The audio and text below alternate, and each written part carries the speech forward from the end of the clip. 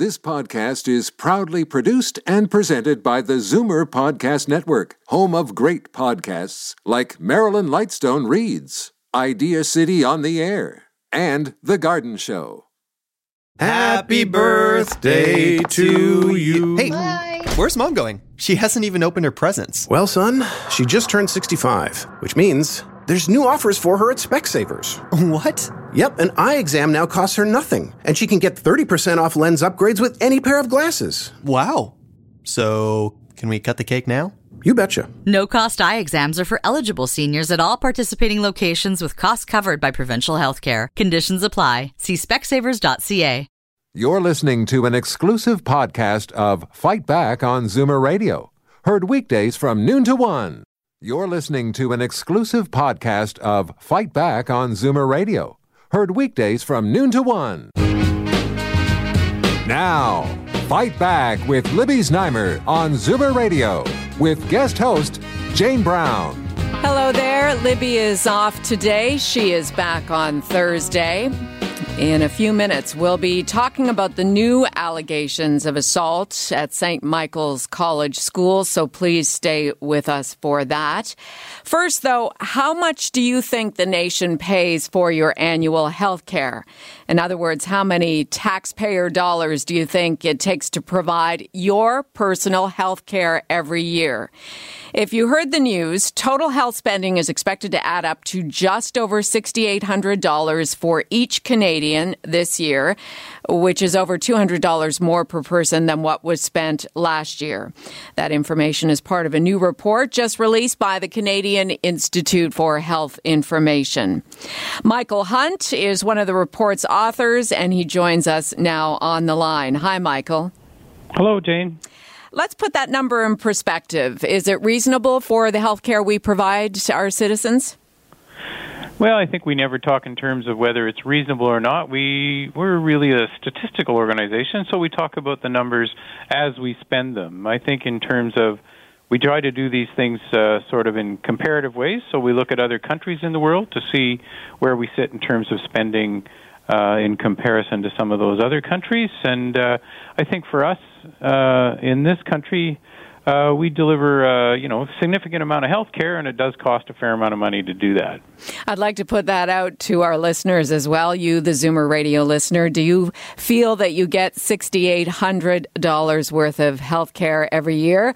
And is that reasonable for your personal health care needs? 416-360-0740, toll free 1-866-740-4740. You mentioned other countries, Michael. Let's talk about the countries that offer similar health care than what we offer in Canada and how much they're spending.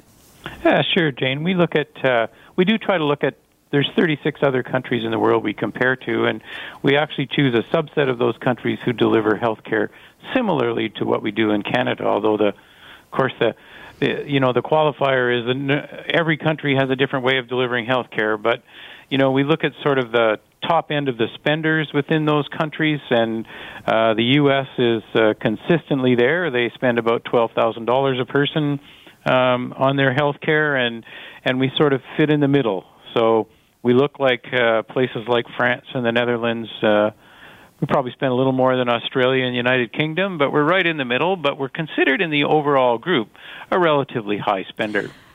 Does that come as a surprise to you that the United States public health care dollars are much higher per person than here in Canada, given that we have public pharmacare and they don't? I think we're not surprised that the American system spends more on their health care than we do per person. We see this as a consistent number over time, not a surprise at all. And explain for us why, because that sort of runs inconsistent to what we think we deliver as nations to our citizens in terms of health care. Well, it's really about system design. So, I mean, there's a large private sector component to the U.S. system. Certainly, I think on the service side, they deliver, wait times are fairly low. I think in terms of available services and access, though they're very high, but again, you have to really put that into perspective. It does cost a lot of money to have those services in place. So just to clarify, this is total health spending, public and private.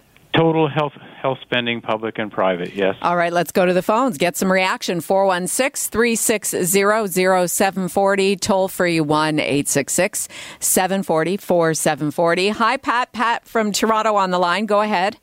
Michael, my understanding is that in Canada we spend about 14% of GDP on health care, and in the U.S. it's about 20%. Those numbers tie in with what you understand? Yeah, I think they do. I think in Canada, we're about 11% of our GDP no, the numbers I've seen have certainly been 14. But anyway, let's not argue. There is a big difference is the point. And, one of the things that hits me, if you talk to any Americans, it's the amount of input by those people who are telling you at the insurance company whether you can have this test or that test.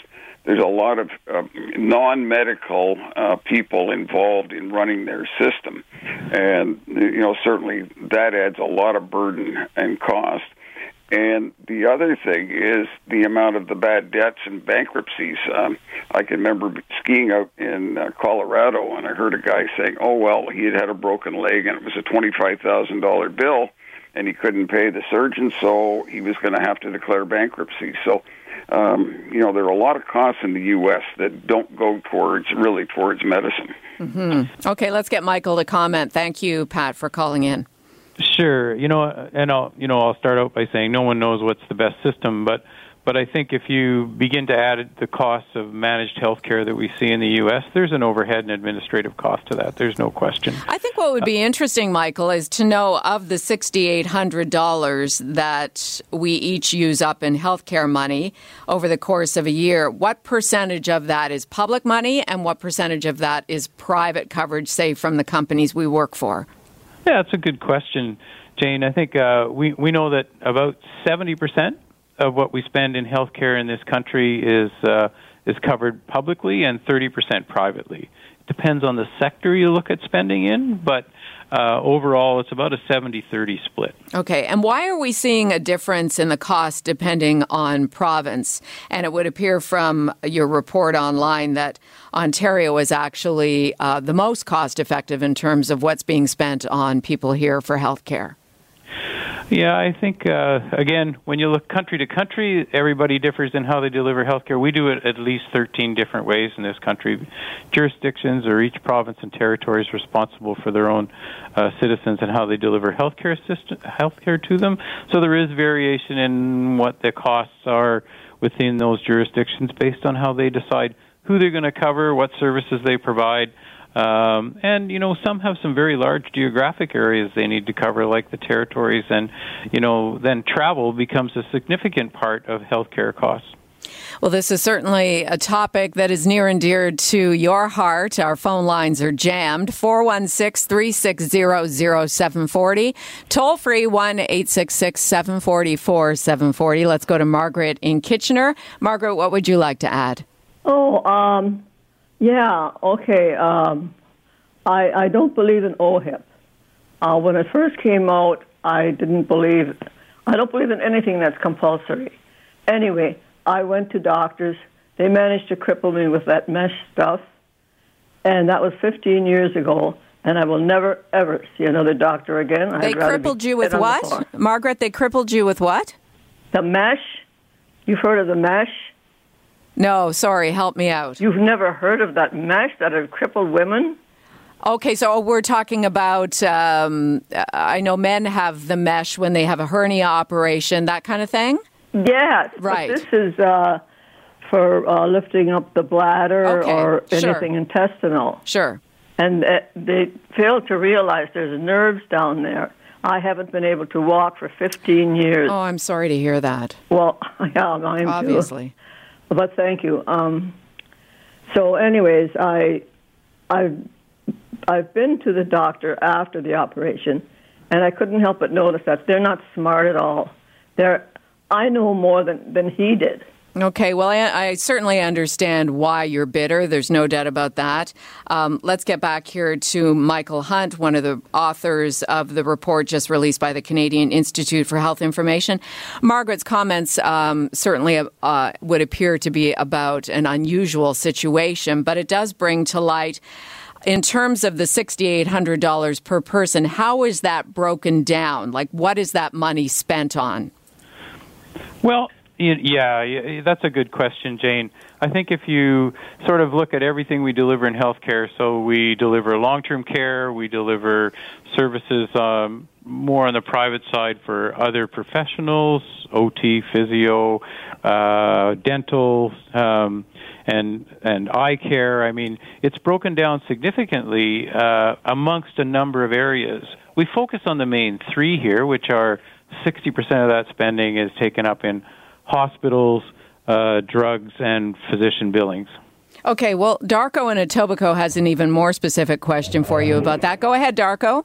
Yeah, when you talk about total health care, obviously, when we die, a lot of people, that's when we incur a lot of our expense. They say the last 3 months is the most expensive in life.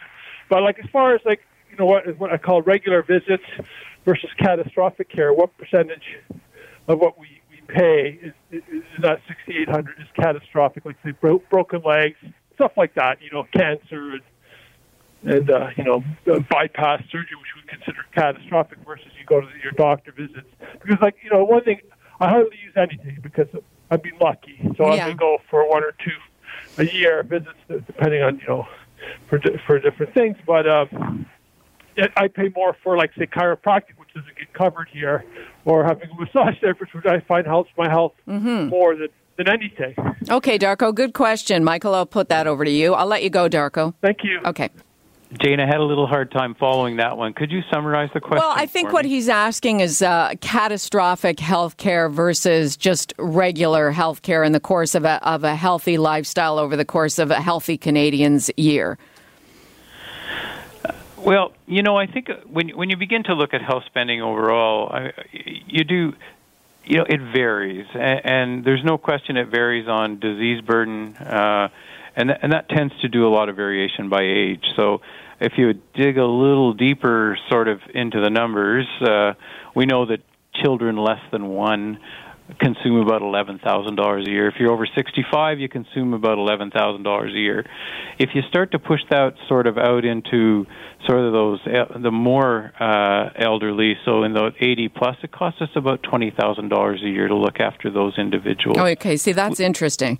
Now, as for costs of prescription drugs, another report, it's sort of a tandem report to what we've been talking about, reveals that just under 43% of prescribed medicine spending will be financed by the public sector this year, so presumably 57% is covered by the public sector. How does that number fall in line with other countries, public versus private drug coverage? We have an advantage in this country in that we have excellent data to work from. So we're actually able to break our numbers down, like you say, we're able to divide them up. So to get into that sort of precision and compare to other countries, we're challenged to do that. And that's mainly because other countries don't collect the data to the same extent we do here in this country, which is a real advantage for us for decision making. Like if you start to sort of you can look at sort of the splits, and so if we look at, a few of the countries and some of the ones we compare to, we begin to look at sort of that. Traditionally, Canada's a 70-30 split. So 70% of all costs are covered public money, 30% are covered private, and private is sort of out of your pocket, plus those individuals who have third-party coverage, perhaps sue an employer. There are some countries where we know that splits 20-80, and the question is the basket of services that you have in that 80%, again, may in fact cover drug coverage. So, it's an interesting look. It's one of those things, we are talking about sort of a national pharmacare program, and I'm sure some of the considerations within that are, do we shift to a 20-80 in terms of public-private funding, or do we stick with the 70-30? There's significant costs involved as you move away from sort of where we are now. Let's get back to the phones. 416-360-0740. Toll free 1-866-740-4740. Simon in Toronto, you have a question for our author, Michael Hunt? Thank you very much for taking my call, Jane. And by the way, you sound so much like Libby. Have you ever been told that? We get that from time to time, but I'll take it as a compliment. Thank you. I was going to ask Michael, I know Italy, one of the countries, and I'm sure they're in your list of 38 that you mentioned, their service delivery is very, very, very much like Canada's. I'm just wondering how we compare with them. And then the second part of my question is the population factored in your study when you tally up all the numbers? Okay, good question, Simon. Thank you. Let's get to Michael with some answers for you. Sure, thanks, Simon. That's a great question. I actually don't have the Italian numbers in front of me. I can get them. I think But I will tell you in the population, so one of the things you'll find is in our reports as we go through, we'll report the big numbers of $253 billion to deliver health care in the country. But we also focus ourselves on what we'll always call per capita or per person spending, and when we get to the $6,800 per person, because I think that adjusts for population, and you do need to adjust for population in any of these reports. It gives a more accurate look because some jurisdictions or some provinces have, of course, greater population like Ontario or BC or Alberta than those jurisdictions who have more sparsely populated areas, and the territories are a good example of that. But if we look at some of the western provinces and some in the east, we do adjust for population size, and it's important to do that. I want to ask you, we were talking about the prescription drugs there, just as a follow-up to that question. 2 out of the 3 drugs, of the top 3 drugs we're spending our money on as a nation, I found this interesting, are related to aging. Can you expand on that? Sure. I think the drug report that we've released at the same time gives us an inside view on sort of where we are spending our money on, what particular kinds of prescribed drugs we're spending our money on. The shift now is towards biologicals and more expensive drugs, which actually takes us to an interesting place. If we're looking at sort of what we call anti-TNFs, or those newer biologicals we use for rheumatoid arthritis or arthritic conditions or inflammatory conditions, they're quite expensive. And I think the issue becomes with some of those products and services is that we're probably not going to see the generic relief that we had seen with oral agents or easier agents to produce. Again, also there's 2 other products that kind of top the list in there, and one of those is for degenerative disease of the eyes, generally in the elderly, consuming a large portion of our increase in spending. And thirdly, we have some new treatments for hepatitis C that we just really did not have before. And the antivirals we use for those, again, per treatment, have a significant cost. And so some of those diseases occur more often in the elderly, some not more often in the elderly, but we do know that some of those new biologicals across all age groups are beginning to creep in. And we are really going to have to continue to do reports like this to really understand the impact of the shift in those types of treatment. They're effective treatments. There's no question we should have access to them. What are their impact on our spending overall? We need to make sure we understand that. I'd like to take just a couple of more calls here before we switch topics and talk about the latest allegations at St. Mike's. We'll go to Joan in Orangeville first. Go ahead, Joan. Oh, yes. Thank you, Jane, for taking my call. And yes, you do sound like Libby. The call a couple voices back with the lady that had mesh put in her stomach. Yeah. Boy, that really alarmed me because why? She said 15 years she can't walk. I had a mesh put in my stomach, abdomen area due to surgeries I've had. And 3 years ago next month, and I'm still walking. I mean, I wish she had elaborated more on that and said why, or has she not checked with the doctors, or was there an error or a bloop that was made? Right, and certainly you'd want to follow up with your doctor about that, and maybe she has, but certainly we appreciate hearing a good news story with regards to mesh and issues around the health of older women. Thanks for calling in, Joan. Oh, you're welcome. I listen every day. Thank Great. you. Good to have you out there. Let's go to Rosie in Guelph. This will be our final call on this topic. Go ahead, Rosie. Oh, hello. This probably sounds kind of judgmental, but I think the costs are run up by people who go to emerge when they or their children have completely self-manageable illnesses. I'm talking about the common cold for which there's no cure, right, and gastroenteritis, the stomach flu, instead of just having some knowledge about this and taking care of it themselves. But having said that, I had previously, except for the last couple of years, I rarely went to the doctor, mostly just once a year for an annual physical, because I took care of myself. But now I'm grateful for OHIP because of cancer surgery, chemotherapy, radiation, and treatments for the great many side effects I have. How is your cancer therapy going? I'm finished with all the therapy I can get because I have advanced and aggressive cancer, but I don't know, I spend my time being grateful and trying to exercise, eat right, and manage my pain. Thank you, Rosie. Thanks for calling in. Thank you. And Rosie, that's a good way to end our discussion here, Michael. Certainly the healthcare system is there for us when we really need it. Yes, Jane, that's for sure. I mean, I think that's the the goal of all of us who make decisions in healthcare and decision makers within our own provinces and governments. We want to make sure that the system is funded and delivers care when we need it. Thank you so much for joining us. I found it very interesting.